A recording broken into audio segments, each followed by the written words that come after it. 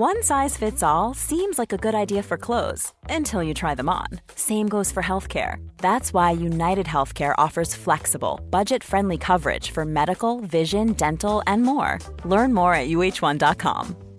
Hey, it's Danny Pellegrino from Everything Iconic. Ready to upgrade your style game without blowing your budget? Check out Quince. They've got all the good stuff, shirts and polos, activewear, and fine leather goods, all at 50 to 80% less than other high-end brands.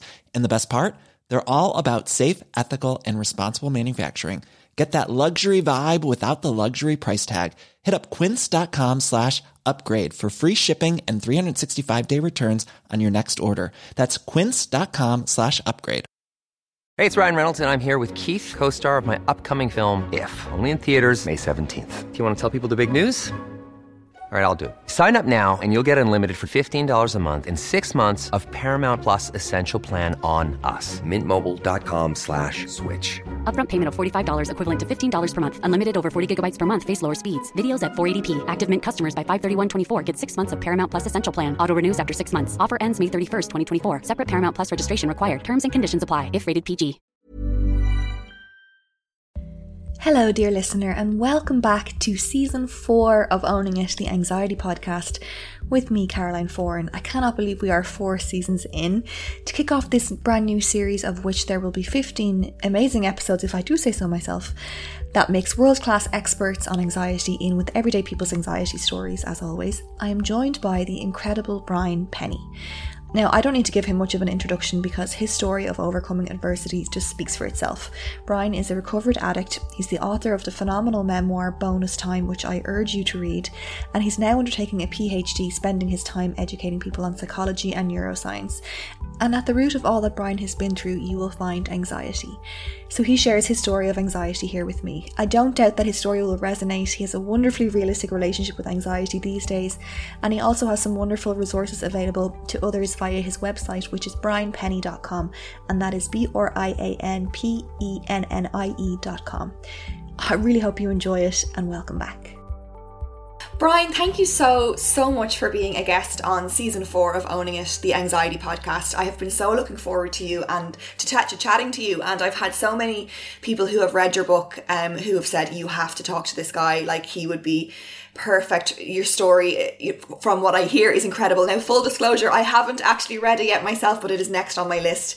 So I just want to start by saying a massive congratulations on the launch and the success of Bonus Time. Thanks so much, Caroline, and I'm delighted to be here. Been dying to chat to you. A good friend of mine seen you speak in Primark a while ago, and she was saying, "Oh, you've got to link up with Caroline." So it's great. It's great to be finally linking together today. Oh, amazing. That's so nice. I always feel like no one is ever like paying attention at those things, or, you know, with your own podcast, you think maybe your mom is listening if you're lucky, but that's nice to hear. So you have an incredible story, and I want you to tell it to me. So if we can just go back to the very beginning, and before we started recording there, you said it goes right back to birth. Is that right? It goes right back to birth, Caroline. Yeah, and it's an interesting one. I only realised this after writing my memoir, writing my book in the summer, how big an impact this had on me. So when I was born with a condition known as intestinal malrotation, which in layman's terms it simply means that my guts were twisted, my intestines were twisted. And after a week, and I wasn't eating, food wasn't going well, milk wasn't going down well, and my mum kept on bringing me back to the hospital, and the doctors just thought it was colic, and she was a young mother at the time, and they were sort of like, they were treating her like a silly young mother. It's colic, it's okay. So a couple of, I think 2 or 3 weeks went by and barely any nutrients getting into my body. And my mum just remembers I was like limp and frail, and like I was actually dying. She didn't know that at the time. So she brought me into the hospital for the last time, and they basically weighed me, and I was only like 3 pounds. I'd lost over half of my birth weight, and they knew they made a huge mistake. So it was literally ambulance jobs, police escort, rushed over, I think it was Harcourt Street Hospital at the time, emergency surgery. And this might shock you yourself, Caroline. It shocks a lot of people when they hear this. But back in I was born in 1978. So back in 1978, the medical practice at the time understood that infants did not need a general anaesthetic. It was only in 1985 when there was a woman in America realised her infant baby had heart surgery without a general anaesthetic. There was a huge outcry. And he realised that he made this massive boo-boo from 1940s neurological evidence on pinpricking. So it was a huge mistake that he made for years. It's crazy. It's absolutely crazy. So I basically went under the knife without a general anaesthetic. Oh my God. I know, it's absolutely crazy, isn't it? It's really, I'm rubbing my scar on my stomach now. Like, I still struggle with a bit of trauma around that. I've done a lot of work around that myself. But basically, I had a lot of complications. I survived. Yeah, I was only given 5% chance of living, but I survived the operation, and had complications from that operation as well. And for basically, I remember my aunt saying to me, my mum, literally for the first 18 months of my life, I cried. I like 24/7. I cried from pain of the complications. And since I've gone back to study psychology, I'm doing a PhD in Trinity around this kind of stuff as well.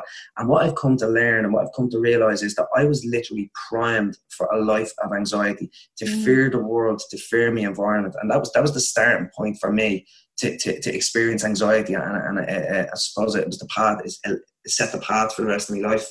Oh my God. So like the minute you were born, you were facing all these threats, your body was in protection mode, and your little mind wouldn't have even had a hope of understanding anything like that was going on.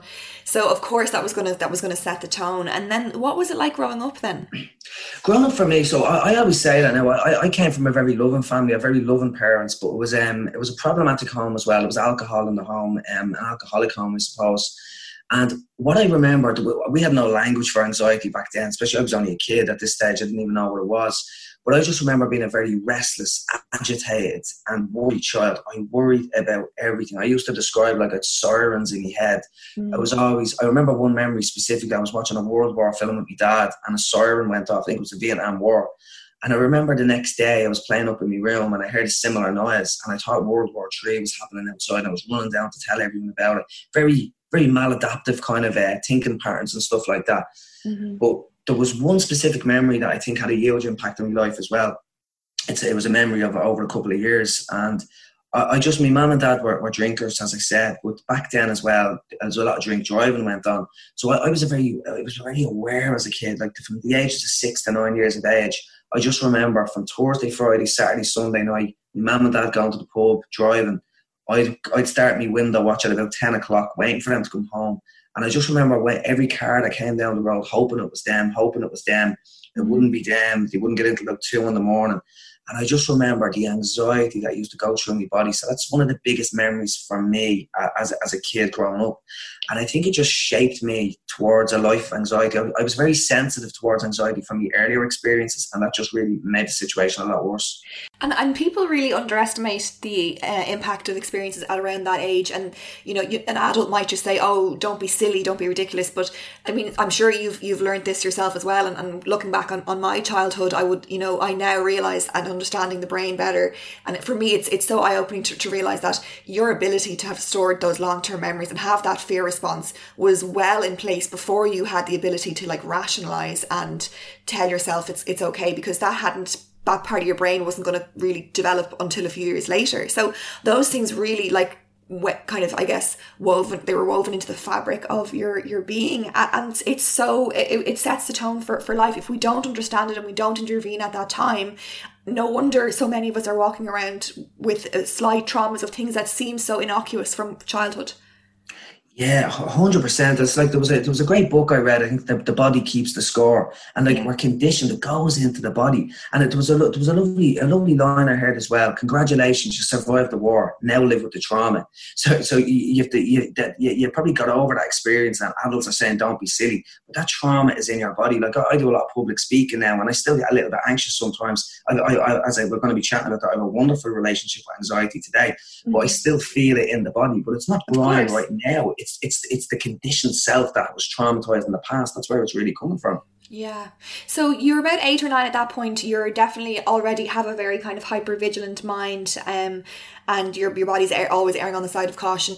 Take me then forward to what was going on in your life, and what was the driving force behind where you ended up going down the route of taking drugs?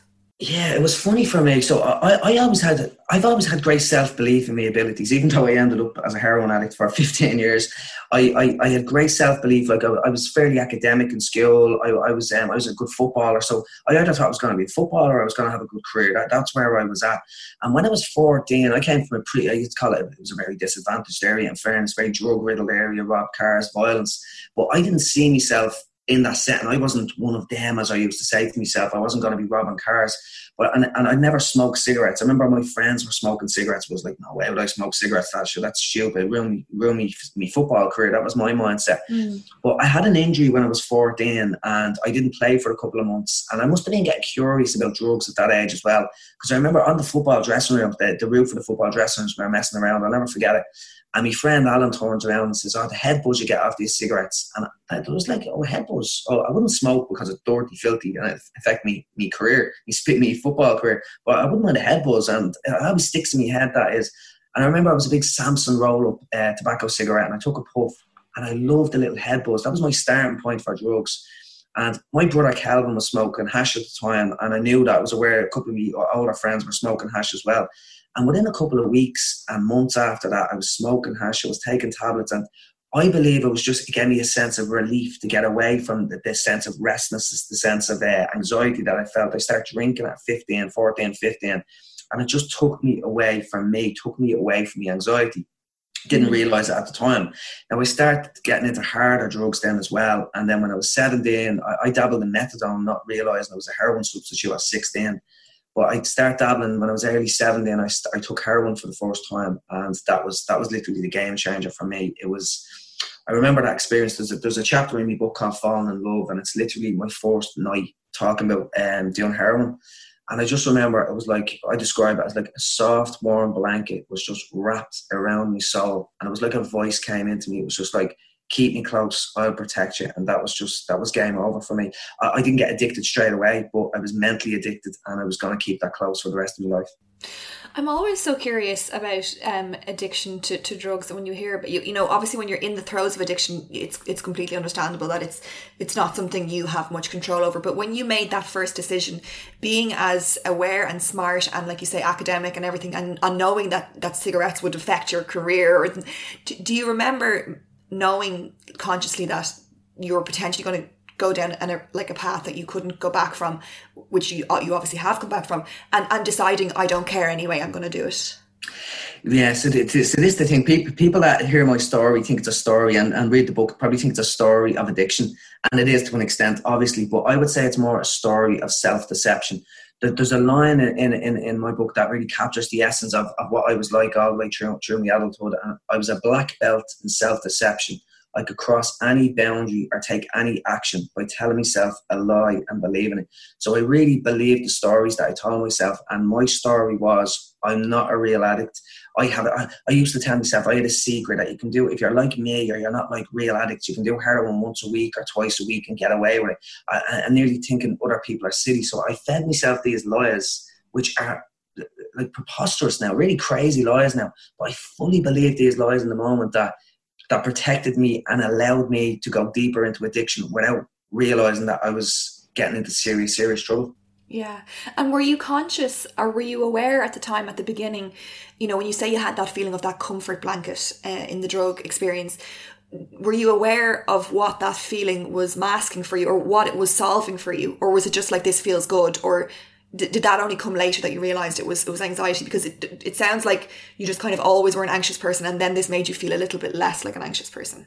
Yeah, that's it. You've nailed it there, Caroline. I remember, so that would have been in 1978. So 1995 around, I would have been in 95, and I don't think there was a language. I certainly had never heard of anxiety at that stage. Oh, God. And yeah, definitely wouldn't have been, yeah. And I remember, so I started dabbling in heroin when I was 17, and I think it was 19 or 20 when I started to do coke. I started to do a lot of other drugs at this time, partying and everything else, and I was making myself much worse in the anxiety stakes. And I had my first panic attack when I was 19, and it was a horrific experience. I thought I was dying. I didn't know what a panic attack was at the time. And I remember going to the doctor and him telling me it was I struggled with anxiety, and that's a psychological thing. And I was like, anxiety, what is that? I didn't even know what it was. And I remember he gave me Valium at the time to help me with the anxiety, but I was already taking a lot of drugs and taking heroin at the time. But it gave me the realization that drugs were the solution for this as well. But that was really my first realization that I was masking something underlying that, but I didn't really fully realize that up until I got clean, and I'd go as far as saying that, yeah. Yeah, and then so you're 17, and are you fully addicted at this point? No, so 17, there was 2 years of dabbling in heroin, and like military precision. I would use it. Me and my best mate, who's still on the streets. He's still on the streets. He's still deep in addiction, and basically we'd use it with military precision, so we wouldn't get strung out. In inverted commas, like we weren't real addicts. We'd never get strung out. And I think when I was 19 at 20, and I had that panic attack, and I remember going to the doctor, and he gave me the Valium. He wouldn't give me more Valium because I was looking for more Valium. And I remember making a decision, like I'd never, it was like, right, well, I know heroin helps this now, so I'm going to have to do heroin. You're not giving me the drugs. So I nearly blamed the doctor. And so when I was 19 and 20, that's when I got fully deep into addiction, and when I started getting physically strung out on heroin and developing physical withdrawal symptoms, and having to do it on a much more regular basis. And how did that impact your life at the time then? It's crazy, and a lot of people struggle to understand this, and it's more common than you think. So I was a functional addict for nearly all of me. Well, I wasn't. I thought I was a functional addict for most of my addiction. When I talk to people about that, he says I wasn't very functional at all. But I held down a job for pretty much all of my addiction. And for the first 10 years, because I didn't think I was a real addict, I didn't really act like a real addict. So I was a registered addict from the age of 22, I think. So I was on a methadone program. I was given urines once a week. I was drinking methadone in the chemist once a week. Still doing heroin every day, by the way, because the methadone program doesn't work. So that was just an extra way of making sure that I wouldn't be dying sick, and I could go to work still. It was a relentless grinding and slow process in my 20s, all of my 20s, of just grinding me down. But I still tried to live the other life. I still tried to, I always say it was like two worlds colliding. So it was like one world, the real me was the anxiety-ridden me that was doing heroin on the side, trying to keep it away from everybody. And then there was the outside me, that the outside self that I tried to show everyone else that life was grand, I was okay, I was working a job.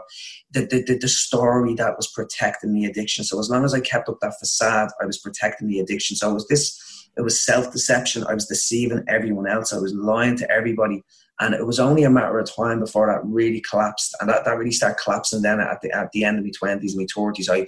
I started selling drugs. I started bringing a lot of problems to my house. My mom's house got burnt down. The front of the house got burnt down over problems I brought to the house. I got to move out. So I started becoming the stereotypical problem that you would expect around people in addiction then after that. And you say that you were successful in kind of deceiving yourself and deceiving everyone else around you. Was there anyone who called you out on it, who really cared about you at the time, who made you, and I presume you would have reacted badly to that, but who could see the wood from the trees when you couldn't? Yeah, there was a couple of people, and it was even in the clinic. It was like they used to say to me, says I was very tired to just talk to me. It was like a verbal diarrhea just came out of me. It was like a machine gun. So I had this ability to protect my addiction with BS, basically. Mm-hmm. So I remember my mom and my sister and my best friend trying to talk to me at times. But I always had these defense mechanisms. Like I always had these stories. I'm getting off methadone. I only use it to soothe anxiety. Look at this. I'm down to this amount of milliliters. I'm down to this amount of tablets. I pretend I was never doing heroin. That was my own little secret. So I was saying I'm on a methadone program. I'm trying to get off. I'm trying to look after myself. So I had this whole complex network of lies and deceptive stories to get people off my case, and that's what it was. Did you want, like you're saying all this, like, oh, I'm doing this, I'm in the clinic, like, did you actively want to improve things, or were you just saying I got to do this to keep people off my back, but I'm quite happy continuing as I am? Yeah, it's a funny one. I'm big, and so my whole thing is it's about the stories we tell ourselves. Like my career is going to be down the lines of self-talk, negative thinking, all of this stuff, and the impact of the language we use, especially when we're talking to ourselves, and the emotion. Like language is a vehicle for emotion. So I'm all about the stories we tell ourselves. And what I've come to realize was that we have many stories. Obviously, we have many narratives that we tell ourselves. But my major narrative was this: I cannot cope with anxiety, and I need heroin to survive. So I didn't think there was another way out. I got myself into a hole, and I didn't think there was another way of living. Obviously, as the anxiety was getting worse and I was doing more drugs, it was like a snake trying to eat its own tail. Like it was making it worse, and I was trying to do it to make it better. But I just didn't think there was a way out. I was getting deeper into debt. So I had to try to keep my job. I had to try to sell more drugs, but everything was getting worse, but I just couldn't see a way out. So I didn't even go there would be the answer. I didn't even think it was possible. What was the turning point? I mean, how bad did things have to get before you arrived at that point yourself where you said, okay, I can't fool myself or anyone anymore? Yeah, and this is the defining point of my life, Caroline. I remember, so it was it was August 2013, and I pretty much lost everything. I lost my job, I lost my mind. I went into a form of psychosis to an extent, in and out of psychosis, crazy thinking. I lost my health. I don't know if you ever seen the before or after pictures. Like, I look like a different person. Yeah, completely different person. Yeah, it's crazy. And I lost every important relationship in my life. And I remember realizing, right, I still didn't think I could get off drugs because I didn't think I could survive without them. But I remember saying, right, I'm going to have to get clean.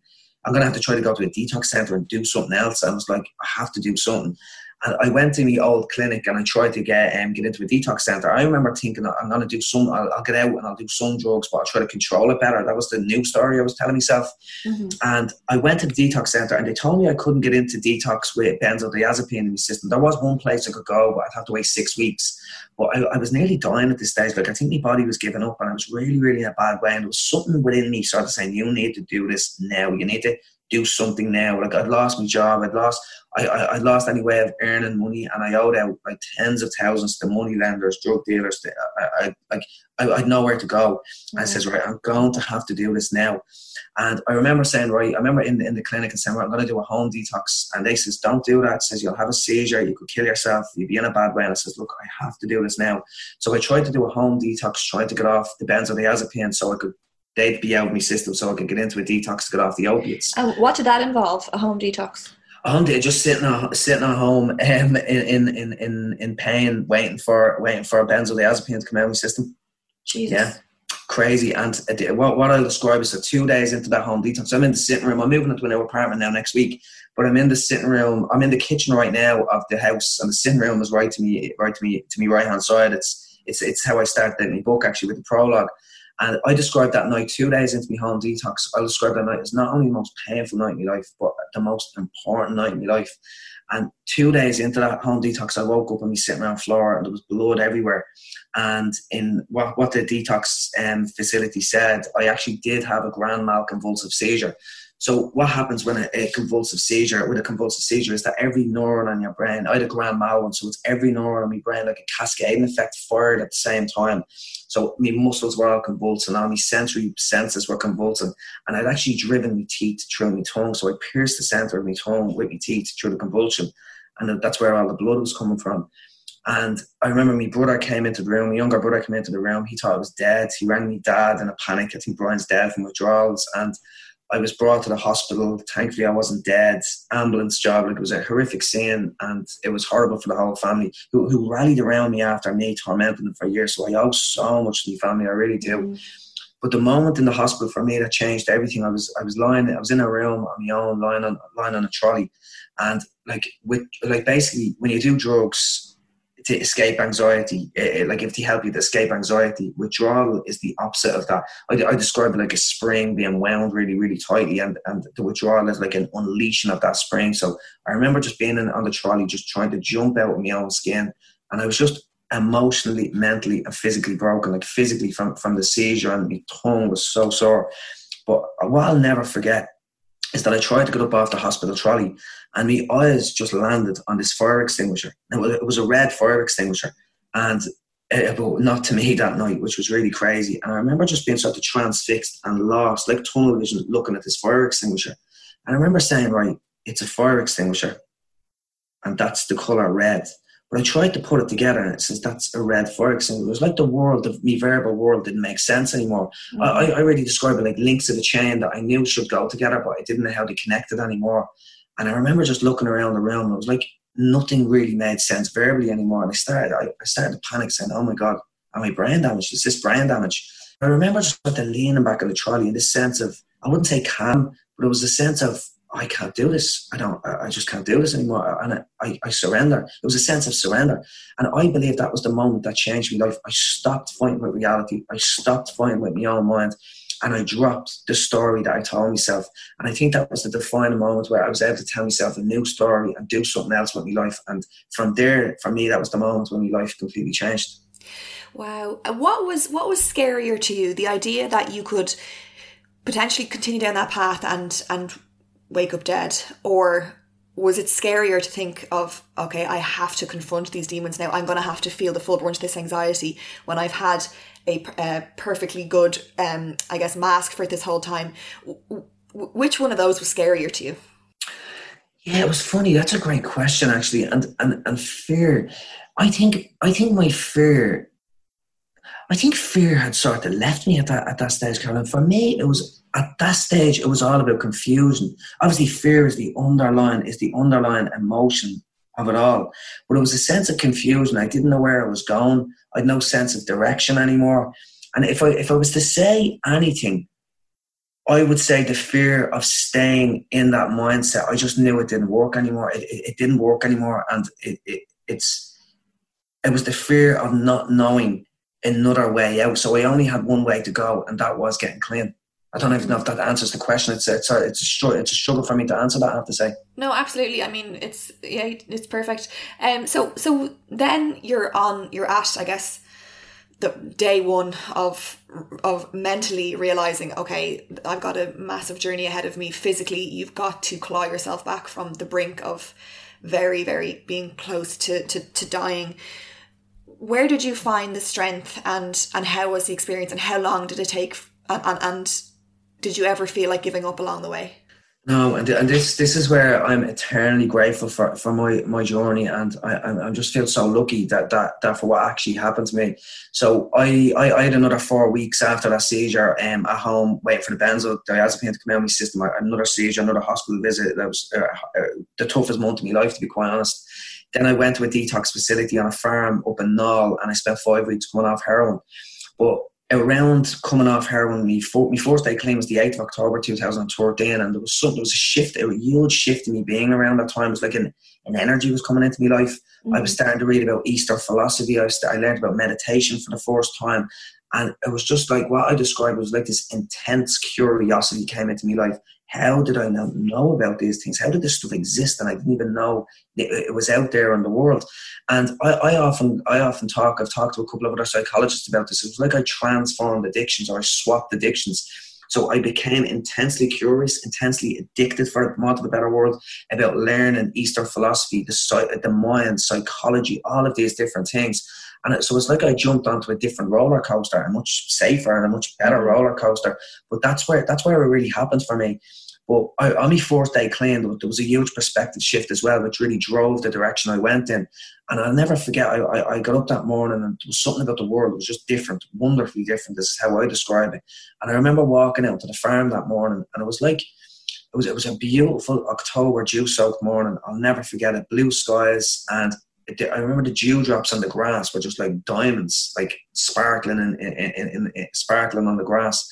I remember it was a real misty morning as well. It was like I could feel everything. It was like nature was breathing on me. I'd never really experienced that like it before. And what I've come to realize was that whatever the suffering or whatever happened, I got intensely present. It was like my mind went quiet. I was forced to stop thinking, and my mind went quiet. And it was like anxiety left me. Hey there, it's Michelle Norris. I'm host of a podcast called Your Mama's Kitchen. When I travel, I'm usually looking for a way to find a taste of home when I'm not at home. And one of the things I love to do when I am at home is entertain. And Airbnb allows me to do that. When I was in California recently, I rented a house that had a great kitchen. And when we were sitting around the table, we were all thinking, we're in someone else's house. Someone could be in all of our homes as well. If you have a home, but you're not always at home, you have an Airbnb. Your home might be worth more than you think. Find out how much at airbnb.com/host. Hey, it's Ryan Reynolds, and I'm here with Keith, co-star of my upcoming film, If, only in theaters May 17th. Do you want to tell people the big news? All right, I'll do it. Sign up now and you'll get unlimited for $15 a month and 6 months of Paramount Plus Essential Plan on us. MintMobile.com/switch. Upfront payment of $45 equivalent to $15 per month. Unlimited over 40 gigabytes per month. Face lower speeds. Videos at 480p. Active Mint customers by 531.24 get 6 months of Paramount Plus Essential Plan. Auto renews after 6 months. Offer ends May 31st, 2024. Separate Paramount Plus registration required. Terms and conditions apply if rated PG. One size fits all seems like a good idea for clothes until you try them on. Same goes for healthcare. That's why United Healthcare offers flexible, budget-friendly coverage for medical, vision, dental, and more. Learn more at uh1.com. So that really pushed me on a path to do a degree in psychology, where I'm doing a PhD now, and why I'm so interested in the relationship between language and emotion, self-talk and emotion, because when my mind went quiet, anxiety left me. And my mind has gotten busier again. That didn't last for too long. So I'm not that lucky. And anxiety, normal anxiety has come back into my life, obviously, as well. But that sort of set me on a path to really just push forward and have a purpose in my life. And although I have had challenges on the way, obviously, it gave me a huge advantage, really, to have that drive to find out what actually went on. Like, why didn't I suffer? How could I share my suffering with other people? These were questions that I was trying to answer from them. Mm-hmm. You mentioned self-talk and the power of that. Were there kind of key self-talk swaps you made in that time, or key, I guess, core beliefs that you held about yourself from the depths of the addiction to this new point where you had to like rewrite the narrative that you feed yourself? Definitely. And there was loads of little narratives. I remember there was one tune that was replaying in my head when I was in detox, when all of this sort of shift was happening. And it was an awe-inspiring, wow, I have a life again. I couldn't believe I had a life again. I was like, oh my God, I have a life again. I have a chance to live again. This is crazy. And it was a real gratitude for that. But the narrative I have now, which defines every aspect of my life, it's the first line of the chapter of my book, actually, is I'm the happiest person I know. Adversity doesn't stop me. It fuels my ability to thrive. So that second part of that narrative has come a bit later. Like, adversity doesn't stop me. It fuels my ability to thrive. But any challenges, any stumbling blocks I come across now, I always focus on progress and growth and look at a way of learning from it rather than letting it affect me. And that would be the huge narrative of my life today. Try to look at everything from the opposite end of the spectrum, and see it as a potential learning point instead of a challenge. Absolutely. I mean, you've had the ultimate experience in that. How did your relationship with your own vulnerability change? Because I think for me, I've talked about this so much in this podcast and in my books, but I always say this, but I think we're all walking around petrified about our own vulnerability and completely afraid to show it, whether it's in a professional environment or in a relationship. And it's actually like it's the roadblock to so many, I think, personal issues. And only when I started to kind of embrace my vulnerability and be willing to confront it and I guess own it, did it change from being something that held me back and made me feel, I guess, weaker or different, to being actually, this is kind of my secret power and this is my greatest strength. And if only we could all realize that, how much our relationships would improve, how much, I mean, look where your career is now, like where my career is now, because I made that change with vulnerability. And I guess for so long, behind the heroin and everything was this deep fear of vulnerability. 100%, and there's a couple of layers to that. For me, like, it was the male ego, nearly afraid to talk about my feelings, afraid to admit I have feelings, afraid to say I had anxiety, or I was afraid. That's what drove me addiction, because there's no way would I talk about that stuff. But the funny thing is, when I got clean, I would have considered myself embracing me vulnerabilities, embracing me fears, and embracing me emotions, and I did to an extent. And then when I wrote the book, I got into it more. I interviewed me family and talked to me family, and there was another huge shift as well. I could feel their pain. I really feel their pain, but I wasn't actually really 100% willing to go there. It's funny. It's funny the timing of this. So I've met someone recently just before COVID kicked in. It's a very, very special person in my life now, and it's helped. She's helped me to be vulnerable in a whole new way. Like, she sort of created a safe space for me to be completely vulnerable. And it's actually changed my relationships with my family. It's brought it to a new level. It's been completely different. And it's only in the last few months that I understand vulnerability to its truest extent. And as you say, Cara, it's a superpower. Like, it's allowing me to be, it's dangerous in itself. Not dangerous is the wrong word, but you're putting yourself out there to be slapped. I'm really wearing my heart and my sleeve in a much more bigger way, and I'm feeling my emotions much more. I've nearly been on the brink of tears on a couple of occasions. I was doing a podcast or a talk with Philly McMahon, and he pushed all my buttons because he knew my story, and I was like, oh my God, I'm going to break down here. But it is a superpower. It's like I feel it more than I can talk about it, but I just feel so much better in myself. Like, it's incredible. How do you feel now when you find yourself in emotional discomfort? I'm kind of embracing it. the old me is still there. I'd love to say he's completely gone. So the old me who wants to run away from his emotions is still there to an extent, but I'm catching him a lot more often. Like self-observation would be one of my biggest tools in life. And I'm always observing myself, whether it's the self-talk and feelings. So I'm catching that now, and I'm saying, no, sit with it, let it be there. But there is still an element of that run away, protect yourself. There was a really good friend of mine, Yvonne Barnes-Holmes. She's an amazing psychologist that I done my undergrad with. And she was sort of said to me like that I was in a position where I had to have this sort of protective ego for a while in recovery, because if I got vulnerable too quick, I probably would have gone back and relapsing. Mm-hmm. So I think it's a defense mechanism as well, that I need to be a little bit like that. But I think I'm ready to completely embrace it. And the next year, I'm excited for the next year of my life to fully embrace my emotions in all contexts. Is there always a fear of relapse? Not for me. And it's really strange. So I had a little mini relapse in 2015, where I remember I started getting obsessed about college. Like I went back to college. I wanted to be the best, and I wanted to do brilliant. And I was not beating other people. I was being better than who I was yesterday. I'm a very competitive person. And I remember when I was in Maynooth in 2015, that's where I went to college. And I remember looking at these joint psychiatries and realizing, wow, I'm not losing this profound thing that happened to me, this perspective shift. I lost it. I haven't got that light, beautiful feeling anymore. And I was like, oh my God, I lost it in unawareness. And what I realized as well, I had flu symptoms around the time as well when I was doing deliveries, and I started taking Solpadeine. I started taking a lot of Solpadeine. Mm-hmm. So I know some people wouldn't even think of that as a relapse, but for me, that was a major relapse. Like I was playing with opiates again. So that was really dangerous, and that happened in unawareness. So for me, like some people, two things. People think sobriety is the opposite of addiction. For me, two things are the opposite of addiction: awareness and connection. That's what the opposite of addiction is. So a lack of awareness, if I lose that, that could bring me back into addiction and relapse. And anxiety, if I ever suffered massively with anxiety, I know that a short-term fix for that would be heroin, obviously. So that would be the danger. But I fully believe in the tools that I use, so I don't have any fears because of that. Yeah, I think in so many stories like yours, we hear so much about these moments of enlightenment, like you say, that ultimate moment of presence where you were feeling the grass on your feet, and you just had that's what I think inspires and motivates people to hopefully persevere through those really hard times. But it's also really important, like what you say there, is you're not going to be on this high of, wow, I've just gotten my life back forever. Eventually, time will move on. You'll start to adapt to your new normal. Things will start to stress you out as they would to anyone again. You'll have crappy days. And that's where you need to really be careful with the self-talk and the awareness.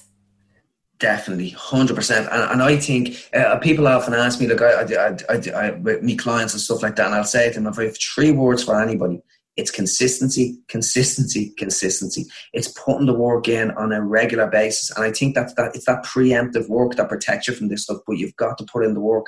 And I think whether it's morning routines, meditation, whatever works for you, exercise, it's keeping yourself on top of your game. And I think that's really, really important. I presume what you've been through, not a day goes by without thinking of it. But do you ever catch yourself getting worked up or frustrated about what you might consider more trivial day-to-day worries or anxieties or stresses, and actually find yourself grateful that that's now something that would bother you? 100%. I actually, it's funny. I find myself smiling at the inability to laugh at adversity. It was really strange, Carol. So my book came out on the 27th of March, and I was lined up to go on the Late Late Show, and it was a big TV PR campaign. Not only did all of that get cancelled because of COVID-19, all of my books got trapped in the warehouse, and I couldn't even sell any books. They couldn't even get shipped to online delivery services. And I remember just sitting there, getting that information. Now, it hurt in the body. I could feel it in the body. But there was that space between stimulus and response. And I just started smiling at my ability to let go of what was outside of my control. I was smiling at my ability to not get overwhelmed by something that some people will be wallowing in self-pity by.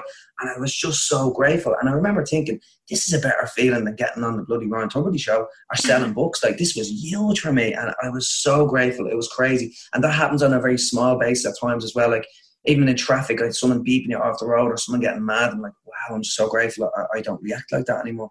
Yeah, that's amazing. I mean, God, you must be just walking around so zen all the time. I wouldn't say that. I still have a busy mind, but I'm good at catching things. That's the thing. I catch things quick. But that's the thing. I mean, it's not like you don't become a completely different person, or someone who struggles with anxiety doesn't just never feel anxiety again. You've learned to work with yourself instead of working against yourself. Definitely. And I still experience anxiety. My anxiety always manifests itself around my chest, like a tightness in my chest. And especially I got into public speaking lately, and I was petrified at the start. And even with any big talks, like I always get this tight feeling around my chest, and it's loosening more and more over time. But self-observation, as I think I mentioned already, would be the biggest tool I practice. I'm always observing my bodily sensations, my feelings and my thoughts.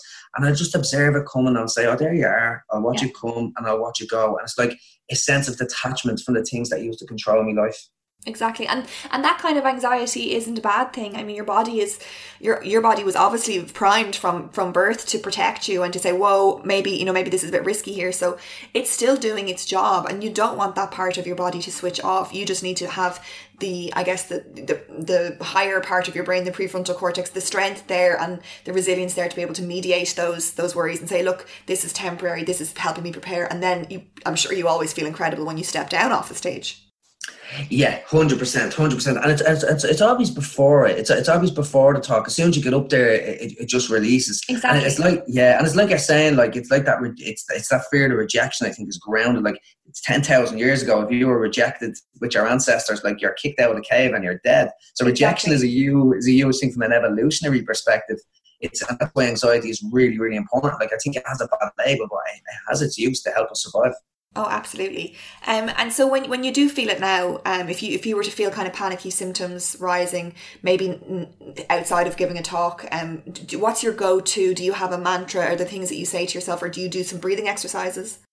Yeah, there's a few things. A lot of things for me will be preemptive stuff. I have a very structured morning routine which helps me for that, so I prime myself for the day. But if it happens in the moment, I think a few deep breaths cannot be underestimated. Like, you'll be activating the parasympathetic nervous system, the rest and digest system, which is the opposite of your fear response system, stress response system. And I think people, they think because it's said so much, a couple of deep breaths, but this works. It physically changes your brain and changes your body. So a couple of deep breaths is a huge thing. And even before I do a talk, I take a couple of deep breaths as well. For a mantra that I'd use, and I got this from AA, it's not AA doesn't own it, but it's like, this too shall pass. Everything passes, good and bad. It will pass, and it's not going to be on my gravestone. That's something I'll always say as well. Like, it's not even going to be on my mind in 2 days' time. Don't mind me gravestone. It's not that big a deal. Get over it. You know that way. Exactly. Yeah. And so now you're studying. You've got your undergrad. You're doing your PhD in Trinity. It's incredible. Is this now your passion? And what is your goal with all of this work that you're doing? I think the end goal, and it sort of changes. So life skills, life tools, and tactics for life is because I'm using tools that I know work so well with me, and it's sharing them with other people is really my mission. Like, it's like change is possible, and I want to show people how to do that. That's sort of my mission in life. Yeah. But specifically looking at the young people today, like, it's a big mission of mine is to get them to engage, to get them to realize that these tools are out there, and that what's important is to have a happy life, to have a fulfilled life, a life with purpose, and a life with energy. Like, for me, energy is the currency of life. And you can work on your energy, you can work on your happiness, and just to get this through to the younger generation. I think that's my number one goal, to get it through to everybody. But I specifically would love to find a way to get the younger generation to engage in this stuff. That's a huge goal of mine. And I've no doubt that you'll succeed massively with that, and already are. But I'm curious that you have to have something in place there to protect yourself, in that you can control what you can control, and there's a lot outside of your control in terms of another person might not respond the same way you did. How do you, is probably a two-part question, how do you, I guess, resign yourself to the fact that you won't be able to change the world to the extent that you've changed yourself, and also now that you have this platform and people are, I mean, just because you've shared your vulnerability, that straight away people are resonating with that. They want to share with you their stories, but that is an awful lot for one person, for all those people to be putting on you their stories and asking for your advice. How do you self-protect from that? Yeah, it's really difficult. So the first part of that question is, so I would say that you cannot change anybody. And a lot of the questions, that's a really related question as well, because so many people would send me emails and messages saying, my mother's an addict, my son's an addict, how can I get them to get out of addiction? And my message is, you cannot change anybody. You can plant the seed, but that's all you can do. And I think you've got to look after yourself. So my brothers were in addiction when I got clean, and I was trying to preach them. I was trying to give them the tools to show them how to get clean. But they never listened to me. They nearly went in the opposite direction. But it was only by seeing my actions now that my brother is a year in recovery, only a month ago, and he's doing fantastically well. But it was through watching my actions. So I don't think you can change people. You can hope maybe to inspire people through your own actions and show, as you were saying, showing your vulnerability, showing people what works, showing people that your walk and your talk, that you're actually doing what you say you're doing. And I think that's really important as well. And then planting the seeds, like putting the content out there, putting the videos out there and planting those seeds. I think that's the really key piece. But around so many people sending messages and stuff as well, and this is something that was causing anxiety in my life. It was causing stress in my life, because you want to help everybody. Only yesterday, I had a 17-year-old guy from China. I think it's Chinese, right? And of all places, his name was in Chinese, and he was saying, like, I'm 17 years old, I'm deep in addiction. Can you please help me? It's so hard. It's so difficult. It's so difficult. And I know I can't help him. Even if I had like possibly 10 sessions with him, I probably wouldn't be able to put that kind of work in, because he has to change himself. And it's nearly a cry for help. And what I've resigned myself in doing is to just put people onto the contents that I've written, the videos that I've done, the online course. And I deliver a lot of free material around that as well. Obviously, I'm developing online courses now that are going to be a lot more intricate, and I'm going to be charging for them as well. And I still do one-to-one sessions as well. If I don't do many of them, because I'm trying to come away from that, because I think my time will be better spent doing bigger things and trying to focus on bigger reaching more people. Reaching more people. But it's really difficult. It's really, really difficult. And I think there's a lot of power in saying no, and it's saying no to, so you can, like, I think with Steve Jobs, it's only by saying no that you can focus on what's important in life.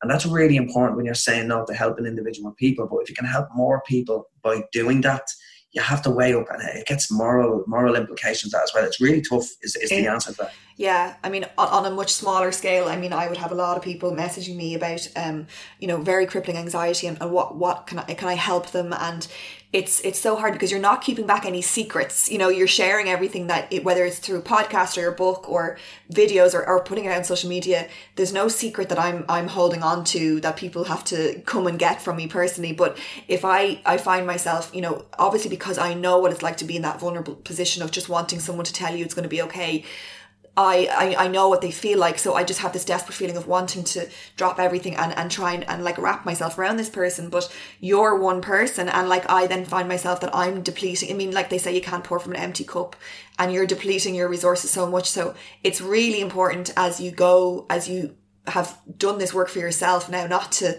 I guess, completely drain yourself in trying to solve the problems of the world, because we can only control what we can, and we have to relatively kind of let go of the rest. 100%. Something's just at the dropping for me there. I have to thank you for that. It's like, we're not keeping any secrets. That's the whole thing. I think that's going to make it so much easier for me now. Like everything, we're not holding on to these little nuggets that we only tell people one-to-one. Like you put everything out there. Like, I love that idea. Yeah, that's brilliant. Yeah, exactly.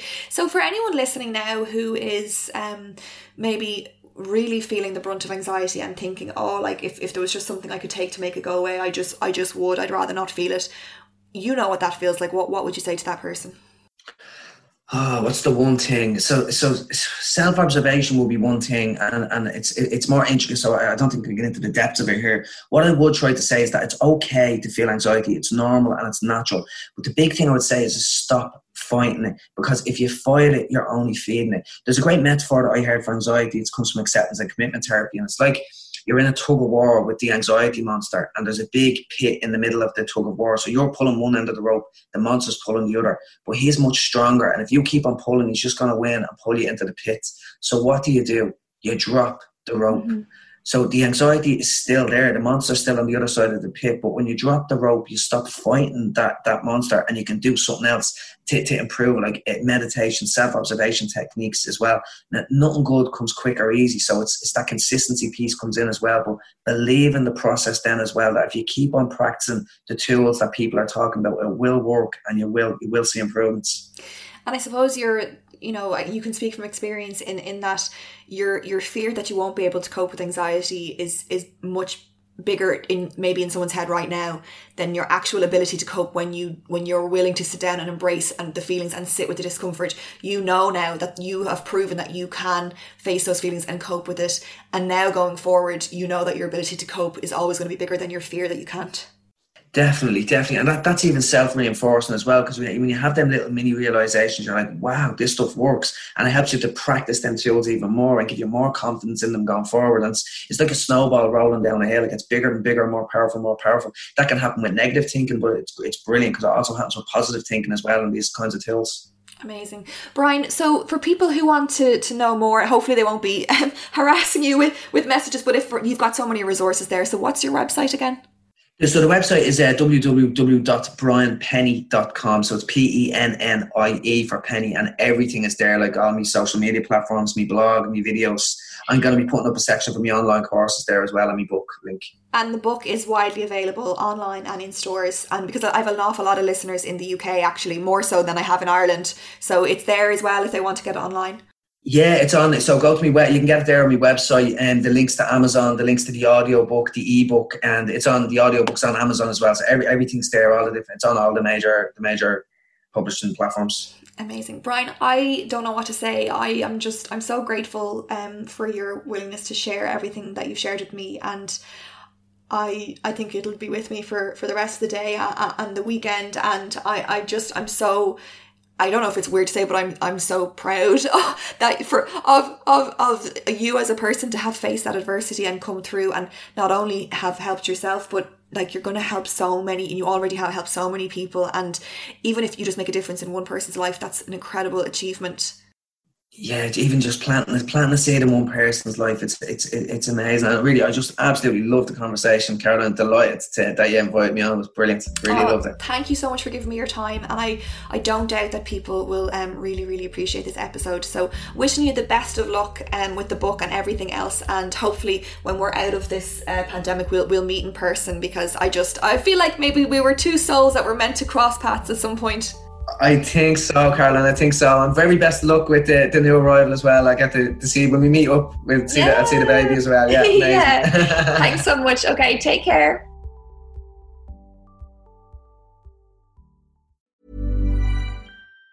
Even on a budget, quality is non-negotiable. That's why Quince is the place to score high-end essentials at 50 to 80% less than similar brands. Get your hands on buttery soft cashmere sweaters from just $60, Italian leather jackets, and so much more. And the best part about Quince, they exclusively partner with factories committed to safe, ethical, and responsible manufacturing. Elevate your style without the elevated price tag with Quince. Go to quince.com/upgrade for free shipping and 365-day returns. Imagine the softest sheets you've ever felt. Now imagine them getting even softer over time. That's what you'll feel with Boll & Branch's organic cotton sheets. In a recent customer survey, 96% replied that Boll & Branch sheets get softer with every wash. Start getting your best night's sleep in these sheets that get softer and softer for years to come. Try their sheets with a 30-night guarantee. Plus, get 15% off your first order at bollandbranch.com. Code BUTTERY. Exclusions apply. See site for details. Hey, it's Paige DeSorbo from Giggly Squad. High quality fashion without the price tag. Say hello to Quince. I'm snagging high-end essentials like cozy cashmere sweaters, sleek leather jackets, fine jewelry, and so much more. With Quince being 50 to 80% less than similar brands. And they partner with factories that prioritize safe, ethical, and responsible manufacturing. I love that. Luxury quality within reach. Go to quince.com/style to get free shipping and 365-day returns on your next order. Quince.com/style. The easiest way to access Owning It Real Time is to head to the link in the episode description or episode details, whatever you call them, show notes. You will find the link in there at the top. You can sign up right away for Owning It Real Time and access a full library of 10 situation-specific audio guides that will help you own your anxiety even more than you've ever done before.